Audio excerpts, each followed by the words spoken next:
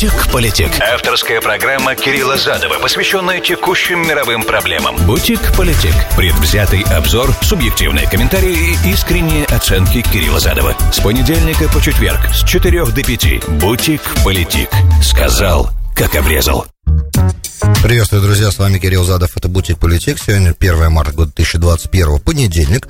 И выходные обозначили большое информационное поле с очень высоким напряжением, поэтому будем касаться в этом выпуске Ближнего Востока в основном в порядке очередности и хронологии. Да? Сначала телефонный разговор Байдена с Салманом бен Абдель-Азизом, королем Саудовской Аравии, потом опубликованный репорт относительно убийства Джамаля Хашогджи, потом удар, американский военный ракетный удар по Абу-Камаль-базе прошиитских милиций на территории Сирии.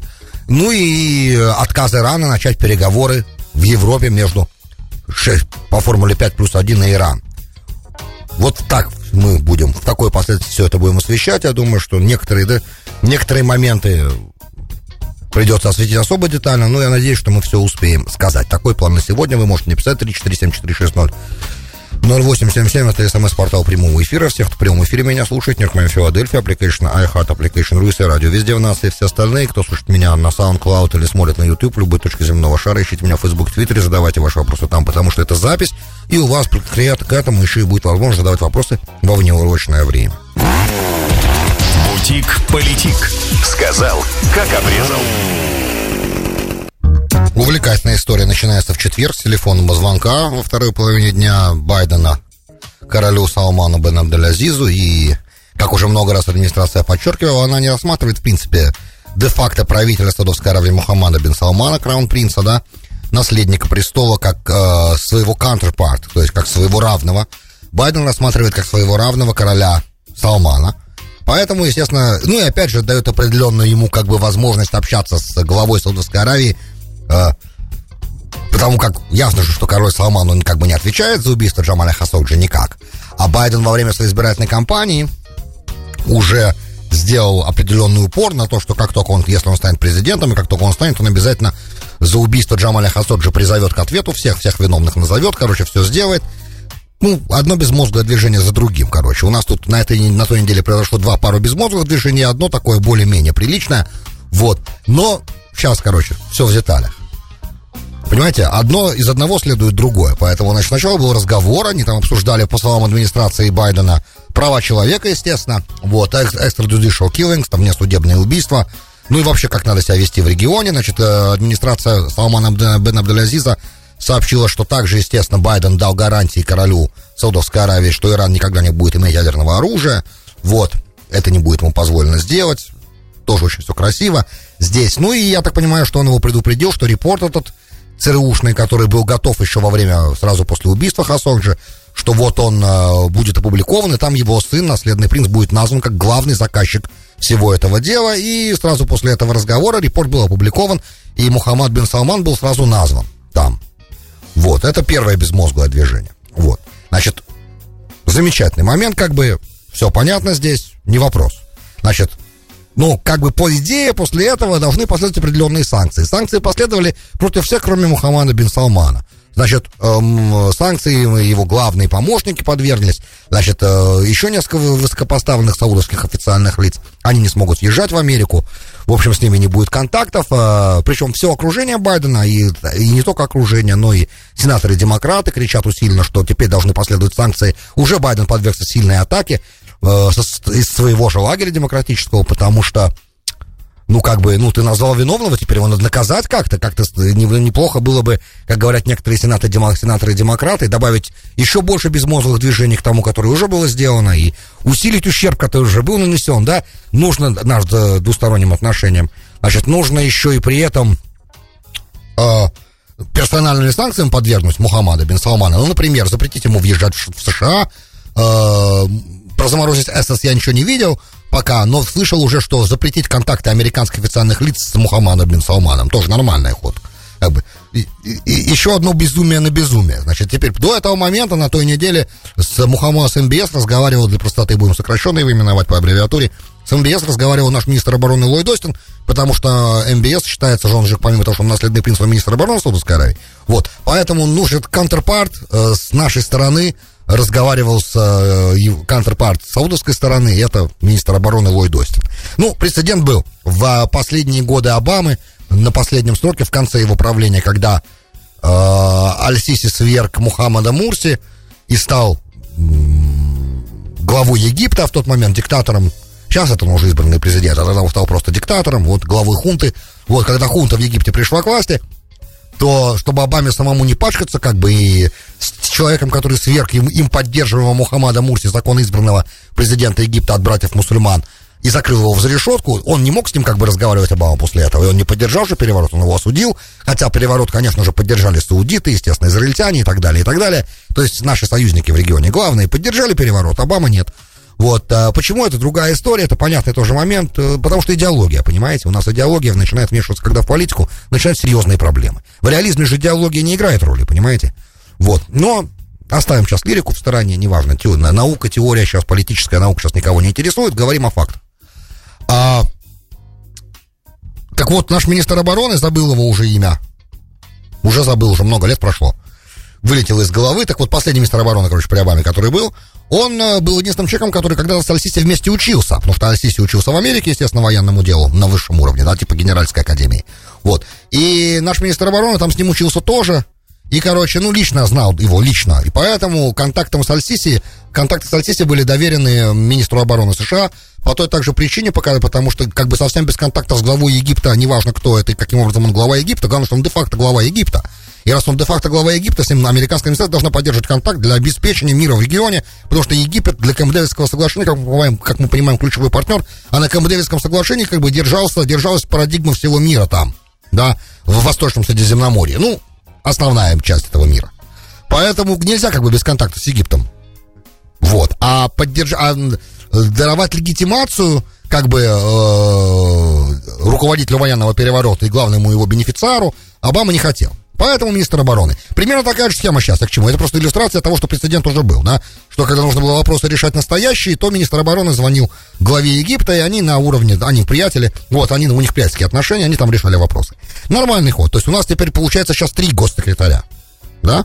У нас есть Энтони Блинкен, как было в статье при Обаме, да, значит, Энтони Блинкен, у нас есть Камала Харрис, который теневой госсекретарь, правда, пока она еще в этом качестве не действует, но скоро начнет, потому что, ну, понятно, что у госсекретаря при современной адженде и в загруженности никогда не может быть возможности покрывать все зоны необходимого внимания, потому это уже началось с дикочения при Буше-младшем, когда интенсифицировалось информационное поле серьезно, и вызовов стало больше, чем рук и ног и всяческих органов у госсекретаря, поэтому пришлось использовать еще и дикочение для подобных вещей. Дик Чейни, по-моему, был первым в истории активным вице-президентом, после этого Байден занимался тем же самым, кстати, был теневым госсекретарем, по Украине это было видно, он занимался Украиной, это был его специальный проект. Вот, с сыном своим, кстати. Но это отдельная история. И вы ее знаете без меня. И сейчас получается, что Камала Харрис должна в эти ботинки влезть. Сможет ли она в них влезть, никто не знает пока, но скорее всего. В общем и целом, и вот третьим секретарем у Обамы был министр его обороны, и вот сейчас будет Ллойд Остин, потому что кто-то же должен с МБС разговаривать, потому что это МБС решения многие. Да, Мухаммад бин Салман решает, когда бомбить, когда не бомбить. Вот, ну и многие другие вопросы, которые даже, в принципе, скрыты от взгляда простого обывателя. Но он де-факто правитель, да, без его, как там в Библии написано, без тебя никто пальцем не пошевелит по всей земле египетской, да, когда Йосеф, фараон говорит, он говорит такой текст Йосефу, что без тебя никто не пошевелит пальцем в земле египетской, без твоего согласия. Вот, только троном я буду выше тебя. Вот это та самая ситуация, в которой сегодня находится Саудовское королевство. А МБС является главным действующим лицом. Ну и, естественно, демократически, значит, после опубликования этого репорта, где МБС назван виновником, они начали давить на Байдена и продолжают делать до сегодняшнего дня. Ну, а где же санкции? Где же санкции? На что Джен Псакина, отвечая на эти вопросы, сказала, смотрите, дальше очень интересно по тексту. Я перефразирую, не цитирую дословно, перефразирую. Мы как бы живем в очень сложном мире, где права человека и разные гуманитарные ценности переплетаются с национальными интересами, да, то есть буквально она начинает нам давать такую сокращенную версию обамовского выступления в Организации Объединенных Наций, где он четко сказал, кстати, make no mistake, да, что независимо от того, я помню то выступление, оно, кстати, было занимательное очень выступление, где он сказал правду, да, о том, что, ребят, несмотря на то, что я весь такой из себя либеральный, что никогда не было, кстати, правдой, вот, я весь такой из себя либеральный, вот, и Америка такая из себя либеральная, тем не менее, тем не значит, что мы для достижения наших национальных интересов не будем дружить с диктатурами. Если будет надо, будем дружить и с диктаторами, да, потому что это наши национальные интересы. Было такое честное, здоровое, такое взрослое выступление. По-моему, впервые с трибуны подобные вещи прозвучали от американского президента. Не знаю, истории, может, какие-то тоже были подобные, достаточно жесткие заявления, но вот это было очень жесткое заявление. И, в принципе, это понятно, потому что есть национальные интересы. И опять же, в реализме не играет роли, что там у них в стране происходит, пока это не начинает влиять на общую картину. Вот, у вас там в стране может быть демократия, может быть монархия, может быть монархия и демократия, может быть монархия абсолютная диктатура. Вот, другие страны это не должно волновать. Другие страны должны волновать, чтобы вы не представляли для них угрозы и были для них хорошим союзником, если союзнические отношения вообще реальны в принципе. В общем и целом, Джан Псаки начала вот эту обамовскую такую сжатую формулу объяснять журналистам, что, ребята, у нас есть как бы национальные интересы, так аккуратно давая им понять, что есть определенный предел, за который мы не можем идти. Теперь спрашивается главный вопрос, а почему я называю это движение по опубликованию этого репорта безмозглым действием, да, администрации? Потому что за подобными действиями должны быть последствия, да. Если вы назвали виновным в убийстве Джамаля Хасоджи, то теперь вы должны предпринять определенные действия, чтобы привлечь этого виновного к ответу. А этого вы не можете сделать.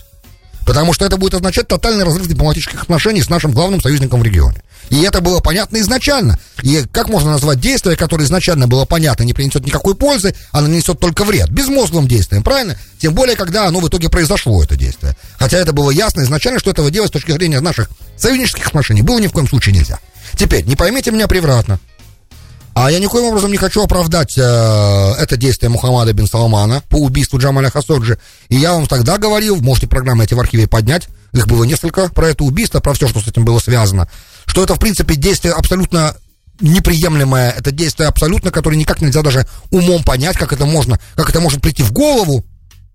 В принципе, используя дипломатическое представительство, взять журналиста, заманить его туда, не журналист, неважно, назовем сейчас его журналистом, хотя это на самом деле не совсем так, да, заманить его к себе на территорию консульства, которое пользуется дипломатическим иммунитетом для отправления своих дипломатических обязанностей, да, нарушение всех возможных конвенций, там его начать травить, потом пилить его, душить, пилить его на куски и растворять его труп в кислоте. Все, что произошло, оно немыслимо. Это немыслимо. Люди, в принципе, так себя не могут вести. Я уж не говорю, даже нецивилизованные люди так себя не могут вести. Это беспрецедентное действие. И понятно, что это, по идее, должно было снять статус дипиммунитета со всех саудовских представительств навсегда. Да, например, как последствие подобного действия. Этого не произошло. Но надо понимать еще несколько вещей. Во-первых, мы должны понять. Учитывая, что Джамаля Хасоджи можно было в Стамбуле пристрелить легко. Учитывая, что в этом репорте сказано, что приказ был, который Мухаммад бин Салман дан, был приказ либо взять его живьем, либо его убить. Так убивать его можно где угодно. Совсем не обязательно для этого использовать свое консульство генеральное в Стамбуле. Правильно? Зачем использовать дипломатическую территорию? Что мало мы знаем случаев ликвидации врагов государства за территорией государства, и для этого совсем не обязательно нужно было использовать диппредставительство. Правда ведь? Короче, в общем и целом, надо понимать только одну вещь. Джамаль Хасоджи был непростой человек, и непростой журналист, и непростой беженец в Америке. Да, он был другом королевского дома, он был внутри спецслужб, он был саудовским специальным, он находился на службе в саудовских спецслужбах, он знал очень много, он бежал от гнева Мухаммада бин Салмана, когда он начал позволять себе некоторую критику его действий. Критику каких действий? Мухаммад бин Салман объявил экономическую реформу, политическую реформу в Саудовском королевстве, при этом запретил выражение свободную критику своих действий. До этого была относительная свобода слова. В Саудовской Аравии газеты могли печатать то, что они хотят печатать, например, да, и журналисты могли высказывать свое мнение. Такое мнение высказал Джамаль Хасоджи. Да, Джамаль Хасоджи самое главное, что позволил себе. Да, я хочу особо на этом сосредоточиться, потому что документалку большую про это я смотрел. Он в последние месяцы нахождения в Саудовской Аравии, с чего самый главный конфликт произошел у него с Мухаммадом бин Салманом.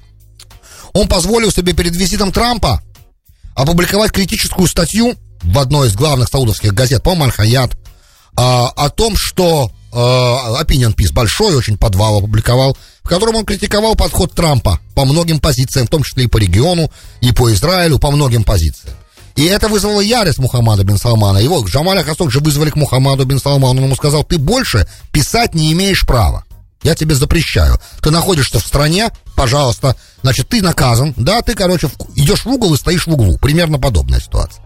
Какое-то время Джамаль Хасогджи в тишине сидел, его гёрлфренд говорит потом, что он мне рассказывал, что это начало его убивать потихонечку, да, давить его, и в итоге он решил там поехать на какую-то конференцию, и в итоге остался и убежал в США, и жил в США, и был корреспондентом Вашингтон-Пост, и тоже писал очень критические отзывы. Значит, понятно, информация, которой он владел, делала его на свободе и вне королевства врагом государства и security threat, угрозой для государства, угрозой для безопасности Саудовского королевства. И раз так, любая угроза королевства, да, любая угроза государственной безопасности, она может быть ликвидирована тем способом, которым это государство считает нужным это делать.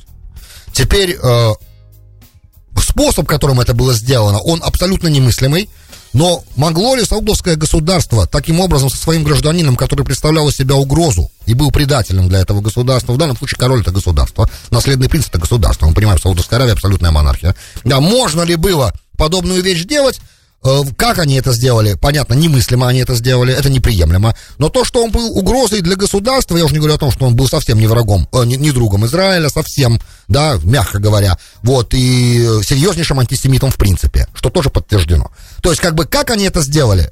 Немыслимо, неприемлемо. Но то, что они это сделали, в принципе, ни у одной из стран, которые ни у одного политика, который не ханжа, не может вызывать настоящего осуждения, потому что любая страна, важная, серьезная игрок на международной арене, тогда в той или иной форме прибегает к внесудебным убийствам для ликвидации угроз своей национальной безопасности. Да, давайте будем откровенны. Мы это знаем, поэтому тут все понятно. И раз так, уж прям такая волна критики, которая идет от главного союзника Саудовской Аравии, в данном случае США, на мой взгляд, не совсем приемлема. Окей? По крайней мере, на государственном уровне не совсем приемлема. С другой стороны, понятно, что что-то должно быть сделано, чтобы этого не повторилось. Так Джамсаки и сказала, что, ребята, мы, короче, есть много других способов, кроме персональных санкций против МБС, чтобы быть уверенными в том, что подобное никогда не повторится больше со стороны саудитов. Ну, я так думаю, что оно больше никогда не повторится в любом случае, им больше это просто не надо. В следующий раз, если надо будет кого-то убивать, они будут делать вне дипломатических представительств. Теперь, это все касалось разговора с Байденом, с саудовским королем и публикации репорта. Теперь одновременно с этим второе развитие пошло, да, это атака, ответная атака на базу Абу-Камаль в Сирии, через которую главный иранский хаб по поставке вооружений, в том числе ракет, на сирийскую территорию, где, по идее, которая должна быть главным плацдармом Ирана в Восточном Средиземноморье, как мы понимаем, из иранского стратегического плана, то, что выстраивал еще Касем Сулеймани, покойный, да, которого грохнули буквально год назад, чуть больше. Вот, то есть его план в действии притворялся, а Абу-Камаль, я так понимаю, израильтяне уже бомбили, и до этого американцы уже бомбили. В этот раз, значит, администрация Байдена решила произвести то же самое действие, разумное, да, это как бы приличное действие, на мой взгляд. Правильное, да, когда Трамп их научил, мол, типа, как это можно, а так можно было? Можно было. Конечно, можно. Значит, 7 ракет точного наведения, каждая по 250 килограммов боеголовка, полетели в колонны траков, которые туда то ли ракеты везли, то ли еще что-то, по предварительным данным. 22 боевика милиции, связанные с Ираном, скорее всего, Хатаиб Хизбалла, да, скорее всего, эти ребята, вот, убиты. Иран никак не отреагировал, потому что он к этому как бы не имеет никакого отношения, как и, кстати, к ракетным обстрелам базы США в Северном Ираке, помните, о которой я вам рассказывал, в ответ на этот обстрел, в принципе, это ракетная атака американская и была по этим целям. Ну и понятно, что у такой атаки было несколько еще дополнительных целей, кроме заявленной цели наказания, как бы предотвращения поставок этого вооружения в Сирию. Очень много попутно целей важных было достигнуто, на мой взгляд, и это правильное действие. Почему?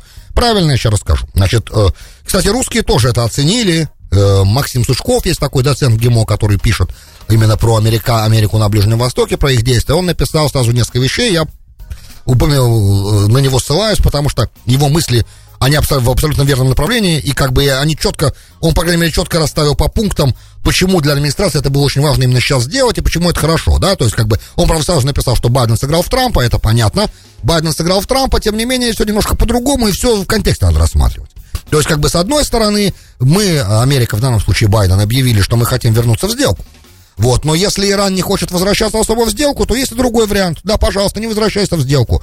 Наша кампания максимального давления будет усиливаться. Да, то есть, то, что сделал Трамп, используется. И это, кстати, очень хорошо. Да, то есть, в какой-то степени внешняя политика США остается преемственной даже после ухода одиозного президента из офиса с точки зрения демократической администрации. То есть, каким бы Трамп ни был для них плохим, да, тем не менее, те позитивные моменты, которых эта администрация достигла, предыдущая, используются. Это очень положительное развитие. Кстати, Блинкен сказал, и, кстати, администрация Байдена приветствовала аккорды Авраама, подписание Израилем нормализационных сделок и так далее, и так далее. То есть, как бы, то, что сделано правильно, Блинкен уже озвучил, это наш госсекретарь, мы будем это использовать, мы от этого будем отталкиваться. Жесткая позиция по Китаю, то есть преемственность есть. Интересно, правда? Как у Обамы была преемственность во внешней политике после Буша, у Трампа, кстати, не было. Трамп развернулся на 180 градусов во многих вопросах, но у Байдена те позитивные моменты, которые он видит в том, что Трамп сделал во внешней политике, они есть. Да, уже раз Трамп вышел из сделки и опять наложил на Иран санкции, то сегодня администрация Байдена не очень-то хочет возвращаться в ту сделку, которую подписал Обама. Она, может, и хочет в нее вернуться, но она хочет эту сделку расширять, наконец-то услышав то, что говорил Нетаньяху все эти годы, да, что, мол, типа, ребят, ну, никаких sunset clause не должно быть, да, никаких сроков истечения действия этого договора не должно быть. Он должен быть бессрочным, навсегда. У Ирана не может быть никакого легального пути получать ядерное оружие по любой сделке. Это раз. Второе, нельзя никоим образом исключить в ракетную программу из этой сделки. Да, то есть ракетная программа Ирана должна быть субъектом переговоров. И третье, самое главное, деятельность, в принципе, Ирана в регионе должна быть обговорена, что Иран может, что Иран не может. То, что он выстраивает свои шиитские пояса сопротивления с севера и с юга в кольца, да, в такие клешни, сжимая Израиль, тоже неприемлемо. И для Израиля, и для саудитов, само собой, да. Это неприемлемая ситуация, то, что сейчас происходит, поэтому надо как-то оговорить эти моменты. Вот, а Иран пока никакого вообще движения и желания в сторону обговаривания и ракетной программы, и своей внешнеполитической деятельности в регионе никак не хочет обсуждать. И о чем Иран единственное говорит, это о том, что Америка должна, отменить санкции, вернуться в сделку, тогда мы можем остановить те вещи, которые бы в нарушение сделки сделали. Блефуют ребята, думая, что Америка, в принципе, не в состоянии с ними воевать. Это ошибка. Как раз эта администрация, потому что она слабая, намного более опасная для Ирана, чем сильная администрация Трампа. Чем слабее президент, тем больше у него желание нажать на кнопку и долбануть по-настоящему, потому что тогда он вроде и не слабый президент. Смотрите, ребята, они играют с огнем. Теперь, и вот это именно тот момент, который сейчас Байден показал Ирану этой атакой, что, мол, ребята, имеется в виду, мы не уходим из Сирии. Это первое, что Байден сказал своим действием. Значит, тут планы Трампа как бы немножечко в сторону. Мы не уходим из Сирии, мы здесь. Мы пересматриваем сейчас всю нашу ближневосточную политику, но вот этот момент, что мы не уходим из Сирии, он уже четко показал. Вот. А это, кстати, для всех сигнальчик. Это сигнальчик и для Турции, кстати. Это сигнальчик и для курдов, которые там есть. И обамовская администрация, скорее всего, байденовская, будет опять с курдами заигрывать. Наверняка. Да, и будет их все равно поддерживать. Так, мне кажется, это как раз было бы неплохим развитием. Вот. Для России это был знак, что, мол, ребята, из Сирии мы не уходим, имейте в виду. Вот, если надо, мы там будем бомбить и будем там увеличивать наш военный контингент. Так что, и, ребята, главное для Ирана, ребята, мы здесь. Да, мы здесь.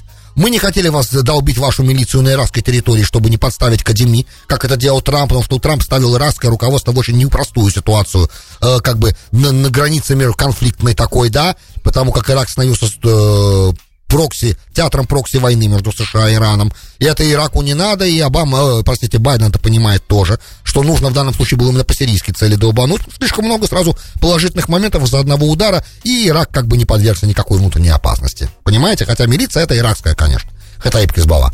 Теперь, ну и для Ирана самое главное, ребята, будьте готовы к тому, что если что, то военная опция, она как бы на столе. Трамп уже показал вам, как это можно, и мы говорим, что мы тоже можем так действовать. Вот, в принципе, те положительные моменты, которые из этого удара видны. Действие неплохое, да, в отличие от тех предыдущих, о которых я сегодня уже сказал. Бутик-политик. Сказал, как обрезал. Добро пожаловать в Бутик-политик, часть 2, с вами Кирилл Задов, 1 марта, год 2021, понедельник, обещал теперь иранскую штуку. Да, теперь иранский коротенький блок. Значит, иранцы сегодня обрадовали всех тем, что они отказались участвовать в переговорах, которые им пытался смедировать Европейский Союз. Да, господин Боррель там усиленную активность проявлял, еврокомиссар по иностранным делам, ну, то есть, как бы, главный человек в Евросоюзе, потому как всем понятно, что какой-то же диалог должен начаться, как-то же надо начинать, правильно, учитывая, что Иран очень сильно отошел от сделки сам уже, и фактически, ну, почти полностью прекратил инспекции МАГАТЭ, чуть-чуть МАГАТЭ все-таки выторговало себе на 3 месяца продление, возможности навещать иранские сайты и даже снять что-то там на видео. И если сделка будет достигнута, это видео потом покинет Иран. Если сделка не будет достигнута, видео останется в Иране. Там это вкратце, да, итог этих переговоров. Глава МАГАТЭ туда приезжал и там общался. Кстати, за эти контакты с главой МАГАТЭ Галибаф, глава иранского парламента, бывший генерал, кстати, естественно, консерватор. Вот, по-моему, генерал Ксир. Он уже там потребовал от парламента возбудить уголовное дело против Хасана Рухани, президента, против, да, за нарушение резолюции закона иранского о запрете деятельности МАГАТЭ на иранской территории. Короче, там цирк продолжается. До этого, знаете, Галибаф был глава иранской парламентской делегации в Россию и передавал личное письмо от Хаминеи Путину, должен был с Путиным встречаться, но служба протокола президента России сослалась на то, что из-за короны там серьезные ограничения, там, по-моему, чуть ли не в попу нужно было, чтобы им дули. Короче, иранцы отказались от такого сложного протокола, поэтому, чтобы с Путиным встретиться лично, поэтому с Галибафом встречался господин Володин, глава Госдумы, по рангу, да, counterpart, как мы сегодня узнали в начале программы. В общем, запоминаем ключевое слово, да. Короче, counterpart господина Галибафа оказался господин Володин, он встретился, он письмо это забрал, Путину передал, все понятно, как в том анекдоте, как это твоя фамилия, ты, говорит, кто? Я Володин, мы все Володины, ты фамилию свою назови. Понимаете? Тут идея вот какая. Значит, понятно, что все то, что называется trying to build up leverage, да, все пытаются, выстроить определенную, в данном случае и США, и Иран пытаются выстроить уровень влияния на ситуацию для того, чтобы с лучших позиций подходить к переговорам. Да, иранцы сказали, как вы уже знаете, что никаких переговоров не может быть, пока США не вернутся в сделку, которую они же и нарушили. Опять же, юридически, я все время это подчеркиваю. Говоря чистым юридическим языком, иранцы абсолютно правы. Сделка была многосторонняя, она стала резолюцией Совбеза ООН, то есть международным законом она стала, законами нормами международного права эта сделка стала. И тут, когда Трамп из нее вышел и наложил санкции, они, конечно, незаконные, эти санкции, и этот выход таким образом незаконный. Там много чего можно сказать, но суть не в этом. Администрация четко понимает, что нельзя просто так вернуться в сделку, что нужно из этой сделки сделать приличную сделку. То есть администрация продолжает верить вместе с странами-членами Евросоюза, главными, которые участники сделки, Франция, Англия, Германия, да, а также еще Россия и Китай, да, не будем забывать об этих двух участниках этой сделки. Вот, что, в принципе, можно, если все вместе проговорить, то можно и вернуться и лучше сделку еще подписать, то есть использовать это на благо. Иранцы говорят, ребят, сделка перед договариванием не подлежит. Та, которая была подписана, которую мы соблюдали до вашего выхода американцев из нее, вот в нее мы готовы возвращаться. А дальше все что угодно, можно о чем угодно разговаривать, но эта сделка должна быть в той форме, в которой мы ее подписывали. Вот, что, в принципе, логично, но не подходит, к счастью для нас, израильтян и саудитов, не подходит для американской администрации. Короче, значит, предложение, которое ее выдвинуло, собрать сейчас всех быстренько и начать переговорный процесс, хотя бы предварительно, как восстановить сделку, да, начальный этап. Иранцы отклонили. Нет, мы так не хотим. Почему? Эксперты говорят, что самым главным моментом, почему они отказались сейчас, если Рухани или Джавад Зариф едет на такие переговоры, им нужна гарантия. Им нужна гарантия, что они из этих переговоров выйдут, по крайней мере, с отменой каких-то американских санкций. А администрация категорически отказывается обсуждать любую отмену иранских санкций, пока Иран не вернется к соблюдению, по крайней мере, правил по обогащению, которые он уже нарушил. Очень сильно причем нарушил, и там уже и металл стали делать, разные стали вещи делать. Да, с точки зрения Зарифа, и как он объясняет, все это обратимо, и все можно вернуть, так верните, говорит американцы, сначала верните это дело, а там потом мы будем говорить о санкциях, которые подняты. А то сейчас по факту получается, что санкции вроде бы и правильно, раз вы все-таки так уж сильно нарушили теперь, так теперь правильно эти санкции на вас давят. Вот. Опять же, первопричина всего этого никого не волнует.